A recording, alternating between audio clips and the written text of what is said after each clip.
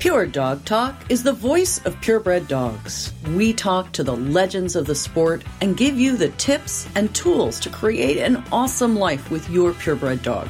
From showing to preservation breeding, from competitive obedience to field work, from agility to therapy dogs, and all the fun in between, your passion is our purpose. Welcome to Pure Dog Talk. I am your host, Laura Reeves, and I've got a really cool topic for us today, you guys. I have with us Melissa Stagnaro, who's the Vice President of the National American Rettenhund Sport Association. I think I got that right. Yes, Melissa? Yeah, we just call it RH for short, so we don't have to show off our bad German reading skills. Our bad German, yeah. I have German wire-haired pointers and Varein Deutsch Drathar. I'm like, I know I'm butchering this, man. Pure Dog Talk is proudly sponsored by Trupanion, medical insurance for the life of your pet. Trupanion loves helping pets get the care they need. That's why they're excited to announce that they've officially paid out over $2 billion, that's with a B, billion dollars in veterinary claims. That's 2 billion reasons for more tail wags and treats. That's 730,000 pets that got the care they needed. Trupanion would like to thank all of the owners and breeders who've trusted them over the last 22 years. If you're part of the Trupanion Breeder Support Program, don't forget to register your upcoming litters for their Go Home Day offers. That way you can send them home protected by Trupanion's world-class coverage. If you're not part of the program yet, what? It's completely free to join and lets you send your litters home with an offer for a full Trupanion insurance policy that waives the waiting periods. To learn more and to sign up, just visit my partner page at puredogtalk.com. So, welcome, Melissa. I'm super excited to have you join us. Thank you for having me. I'd really love for you to give us a quick introduction of what this particular FCI titled sport is about and the fact that it's something that you're kind of growing as a sport in the United States. Yes, thank you. So the activity has been around for a while. It started out of a need for some standardizations. There was an earthquake and flooding in Armenia in the late 1980s, and a lot of kind-hearted people showed up to help, and it was hard to ascertain what their skill level was. So this includes search and rescue dog handler teams, but it also included EMTs and nurses and people like that. And so sometimes the well-intentioned helpers caused a little more trouble than aiding help. So the United Nations worked with the FCI, and out of this came an International Rescue Dog Organization.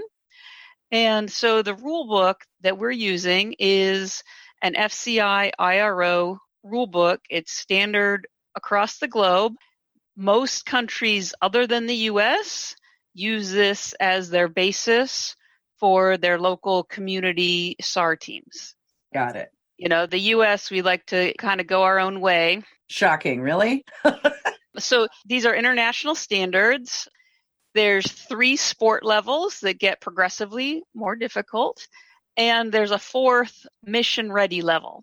So the mission ready, if you and your dog were to complete it successfully, you would be a real search and rescue team certified by the FCI IRO rulebooks. Okay. But the 3 other levels are just sport.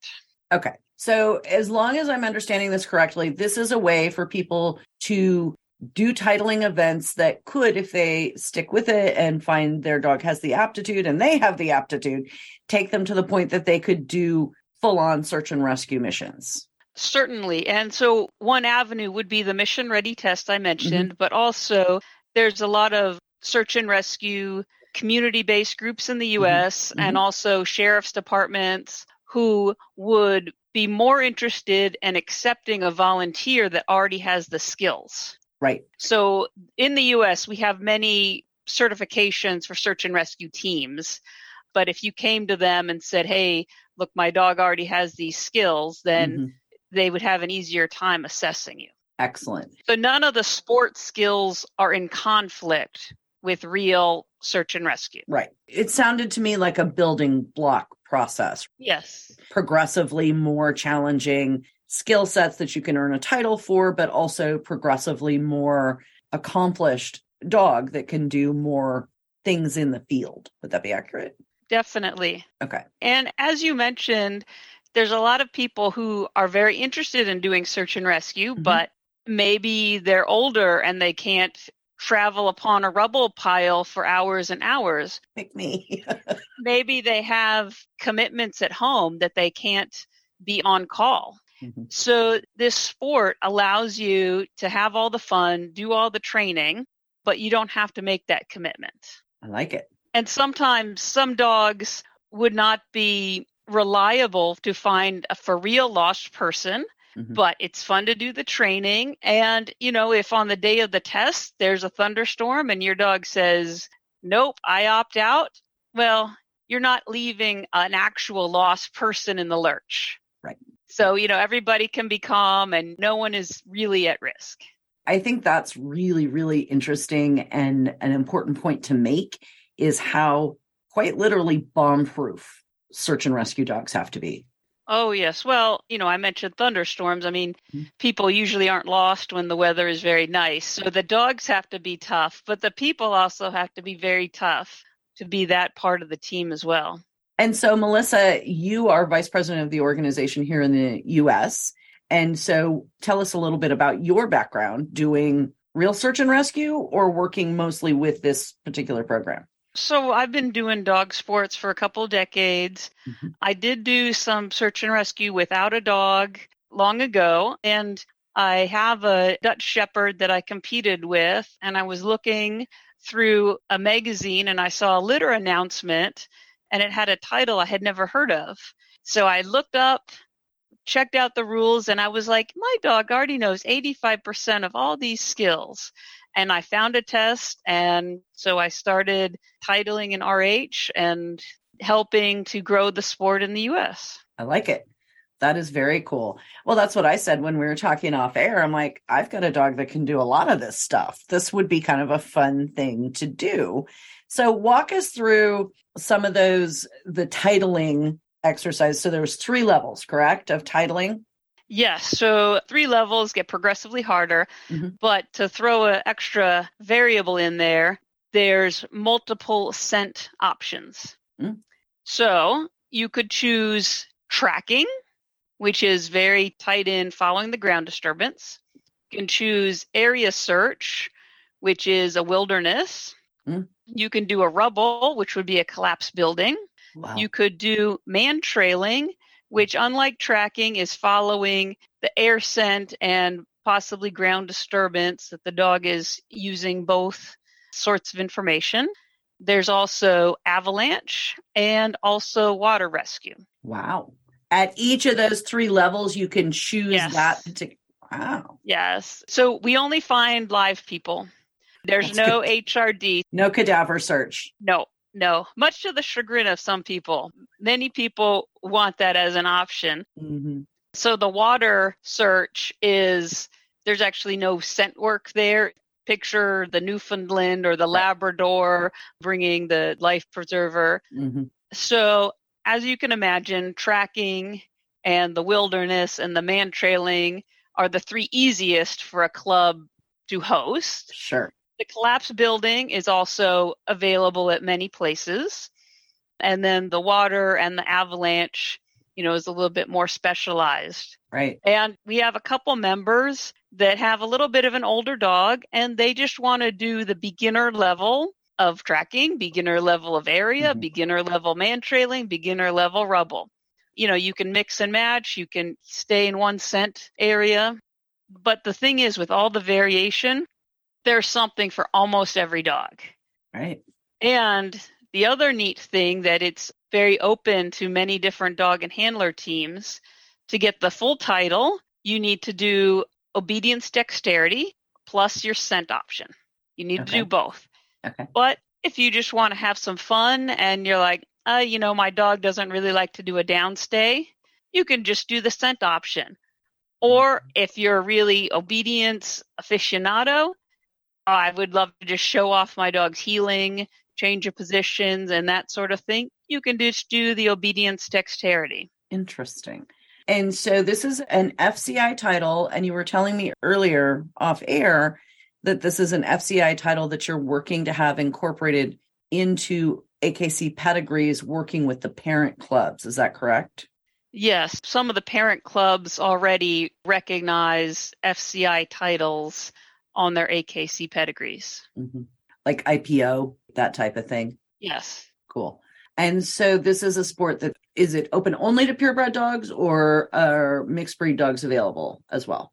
So for the competitions, for the club level and the championship competitions that ARSA puts on, all dogs are welcome, regardless of pedigree, intact, not, doesn't matter.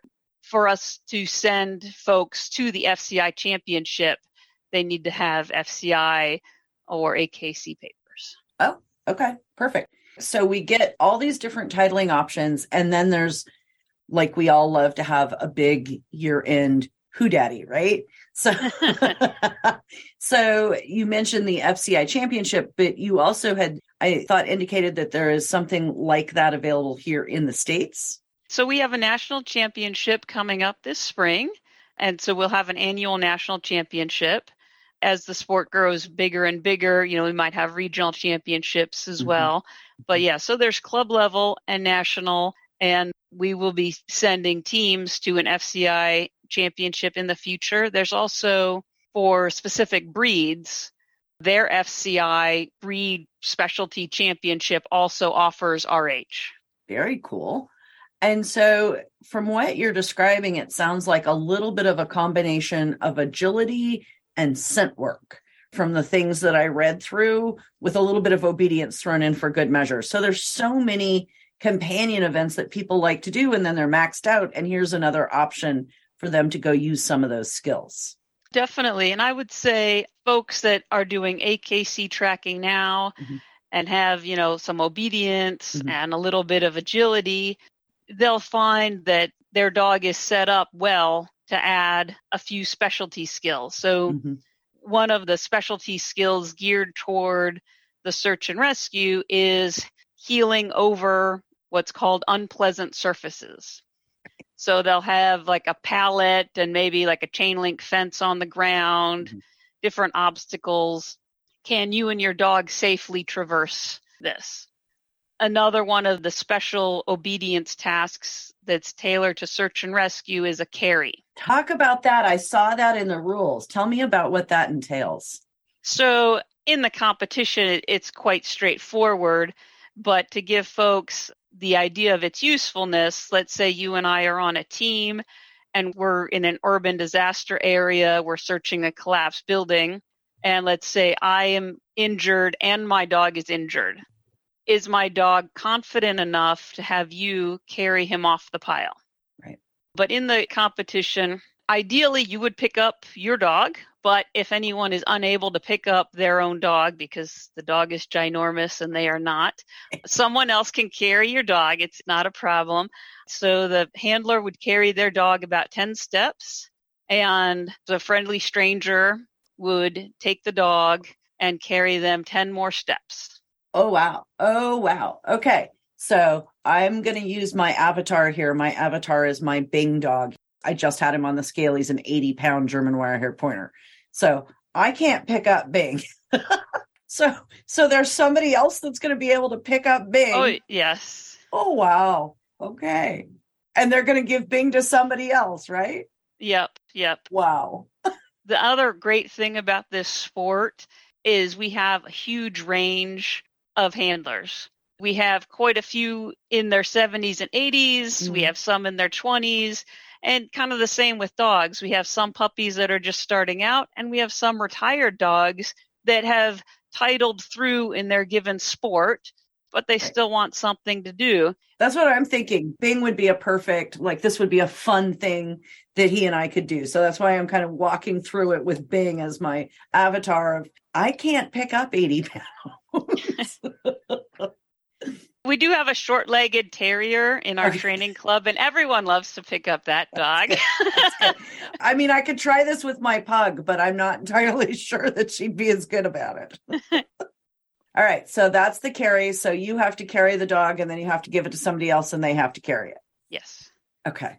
Excellent. I will say if some of your listeners are, oh my gosh, that's too much for my dog. We have trained many dogs that their handler initially had a lot of trepidation, and we've had the dogs be very relaxed and legs straight and just sigh, oh, this again. Mm-hmm. I assume, like training anything, it's a training mechanism. Hang tight, guys. Got a little bit of information for you. We'll be right back to the podcast in a minute. Heads up, crew. We have a super exciting opportunity for all 291,000 of you. Right? We want to hear from you. What products and services do you love in the dog world? Through March, you will find a link to a quick survey at puredogtalk.com to give us that information. And because I know it can seem daunting to carve 5 minutes out of a jam-packed day, I am prepared to bribe you. For real, everyone who completes the survey this month will receive 1 free Pure Pep Talk mentoring message and be entered in a series of drawings. The grand prize winner will receive 1 full year paid membership in our amazing patrons group. Additional prizes include a free download of the audiobook, Auntie Laura's Beginner's Guide to Show Dogs, a free download of the First Aid Kit video with Dr. Marty Greer, and free Pure Dog Talk wine tumblers. So hey, take a couple minutes, swing by puredogtalk.com and complete your survey for the good of the order and a chance at some extra goodies.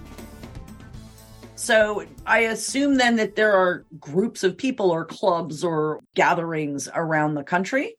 So we're pretty heavy in the Mid-Atlantic. We have some in the Northeast. We have some in the Pacific Northwest. We have some folks in the Dakotas, Texas, California, Arkansas. It's kind of across the board filtering. And we have lots of resources to support new members and new club formation. I was going to say, so that if I'm in Nebraska and I want to start a club there, I can do that.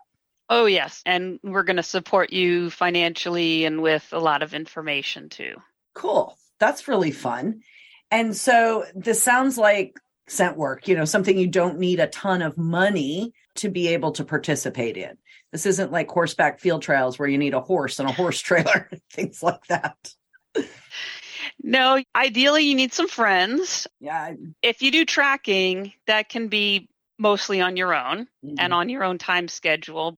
Mm-hmm. But to have somebody pretend to be lost, right, it helps to have a couple people. But no, you don't need too much to get started.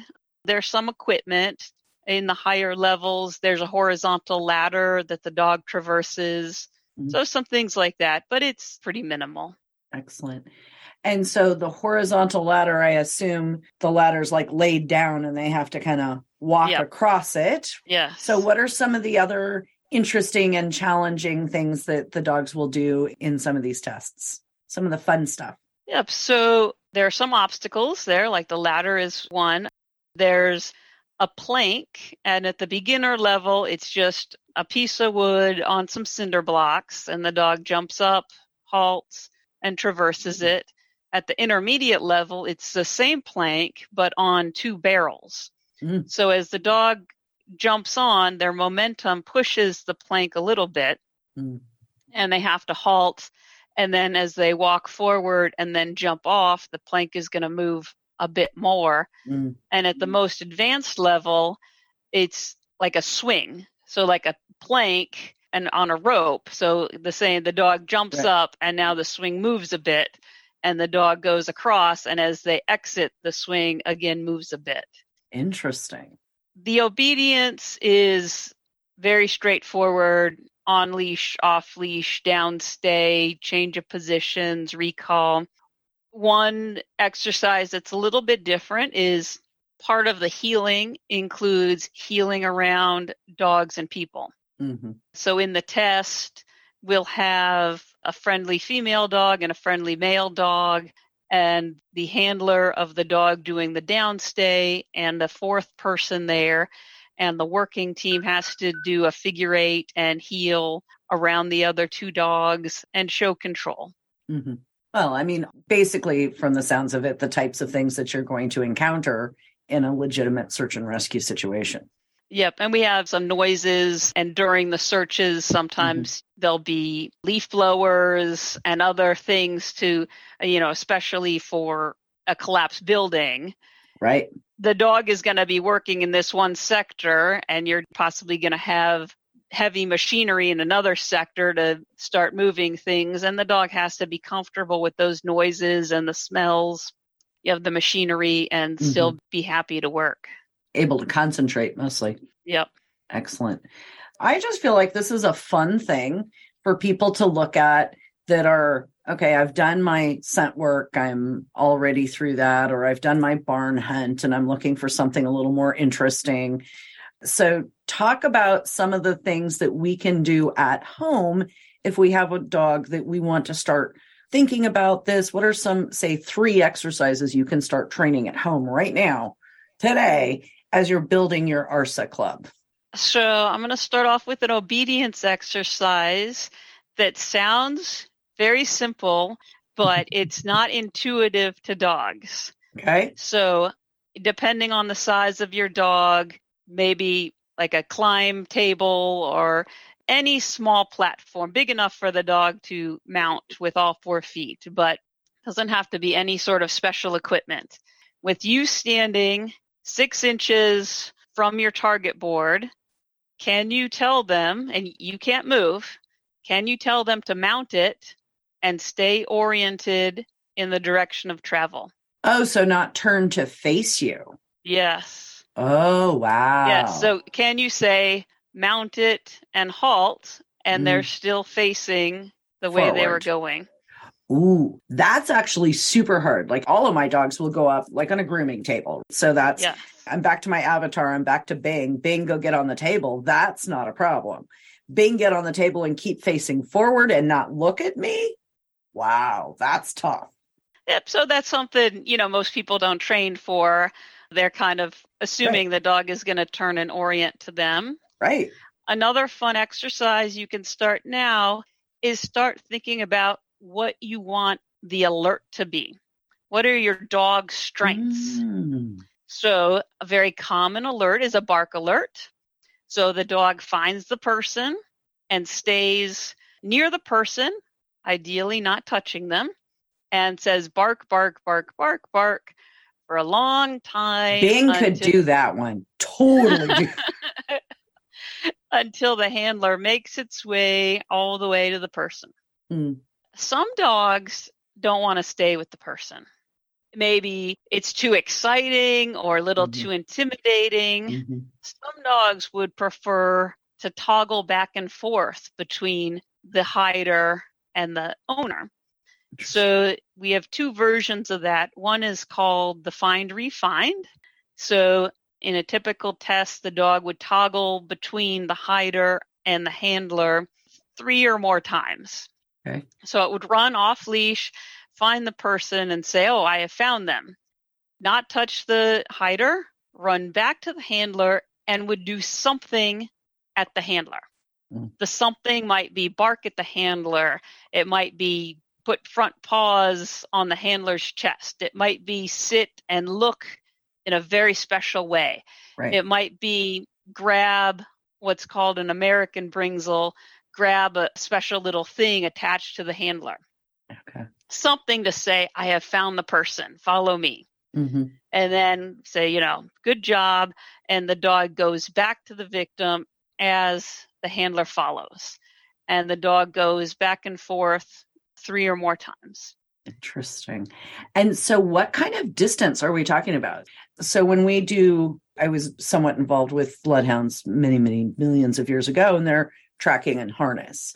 So here you're talking about a dog that's tracking off lead, finding someone off lead. How far away are they going to find that person from their handler? So it depends on the level and depends on the speed of the dog and the walking speed of the handler. Right. It could be 200 meters away. Okay. In which case you better have a strong bark. Right. Bing's still doing good on this one. I got this. But yeah, the toggle back and forth. Yeah, you need a dog motivated enough to go a few times. We have another version of the back and forth called a bringsel. And in that case, the dog is wearing a special stick. It could be made out of leather, fleece, antler, plastic. Like on its collar or on a harness or something? Exactly. Okay. No, on a neck collar. And so the dog runs, finds the person, flips the bringsel into its mouth, runs back to the handler, and the dog appearing with this special stick in its mouth says, I found the person. Interesting. And then do I grab the Who Daddy and follow him back? Exactly. And I love the backstory with the bringsel. So in the First World War, both sides were using dogs to look for wounded.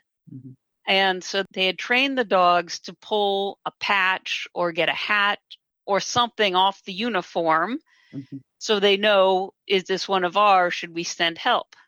And some of the dogs got so aroused and frustrated when they couldn't find a patch or a hat, and they ended up scalping the person because they were told to bring something back, and they wanted to be a very good dog and bring something back. Oh no. So then they changed to the bringsel.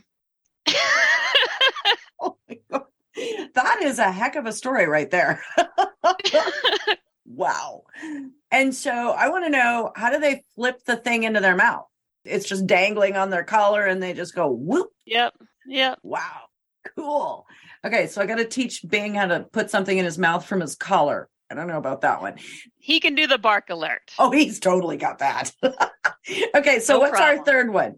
Our third thing we're going to teach him. Oh, the third thing. Well, I can tell you how to get started with Carrie. And those of you who have big dogs and you're a little worried, you're going to set yourself up in a very comfortable chair where your back is supported and your dog is going to be on a raised surface, and you're just going to prepare the dog. Maybe you're going to say Carrie or whatever, just so they know it's coming. You're just going to try putting your hands as if you're going to elevate them, but you're not. Okay. But you're going to kind of see where they are. Are they very wiggly? Are they nervous? Are they going to just play? And you're going to lift them. Their 4 feet are still going to be on there, but you're going to maybe hold their weight just a little bit. And you're going to see how they prefer to be carried. Some dogs have this big chest and they're kind of top heavy. So do you want to be kind of behind their front legs or in front of their front legs? Do you want to be behind their back legs or in front of their back legs? So you can lift them even if you can't get any of the feet off your table, but you can kind of take their weight and see what they feel more secure with. Oftentimes, dogs like a third point of contact. So your 2 arms plus kind of your neck, so they're not worried that they're going to fall off. So that would be an easy exercise that you could just kind of play with. I've had dogs that have had injuries and, have gone through physical rehab, and I have stairs that aren't carpeted. So that's a great skill to have. A dog that's comfortable being carried is not going to wiggle out of your arms, either in nervousness or because they think we're playing. So the carry is very useful even if you're never to do search and rescue type work. Well, I think it's actually really, really valuable I have hunting dogs, and you take them out and you're hunting. I had one break a leg in the field, green stick fracture, chasing a deer because a dumb teenage boy, right? And it was another big wire hair male. I'm like, I can't carry this dog out of here. He had to walk out on a broken leg. So teaching a dog how to be carried and yourself how you can physically do that, I think is an incredibly valuable skill for a lot of people. Yep. And, sometimes vets will let you have the dog before they're totally out of anesthesia if you can carry them from there into the car and from the car. So it is a good skill to have. I love it. Okay. All right. Well, Melissa, thank you so much for telling us about this cool sport that's available. We're going to have links, you guys, in the show notes on the website that will let you see all these rules and see some videos and all kinds of cool stuff that you can do. And I know I've got a lot of listeners who are really active in a lot of sports, and I'm thinking that this could be something fun to add to the repertoire. Thanks so much. As always, if you have any questions or input, we'd love to hear from you. The show notes and links to resources on today's topic are available at puredogtalk.com. Drop us a note in the comments or email to Laura@puredogtalk.com. Remember, guys, this podcast is for you. So if you want to know something, give me a holler. We'll do a podcast for you. If you wouldn't mind, you could help me out here. Take a couple minutes to visit iTunes and give us a review. The Dog Show Superintendents Association is a proud supporter of Pure Dog Talk. Our dog show superintendents are the hardworking people who make the dog show function. They are advocates for education and mentorship in the purebred dog fancy. So stop by the Super's Desk at your next show. Tell them how much you love Pure Dog Talk and give them a shout out for their support. That's all for today. Thank you for joining us on Pure Dog Talk.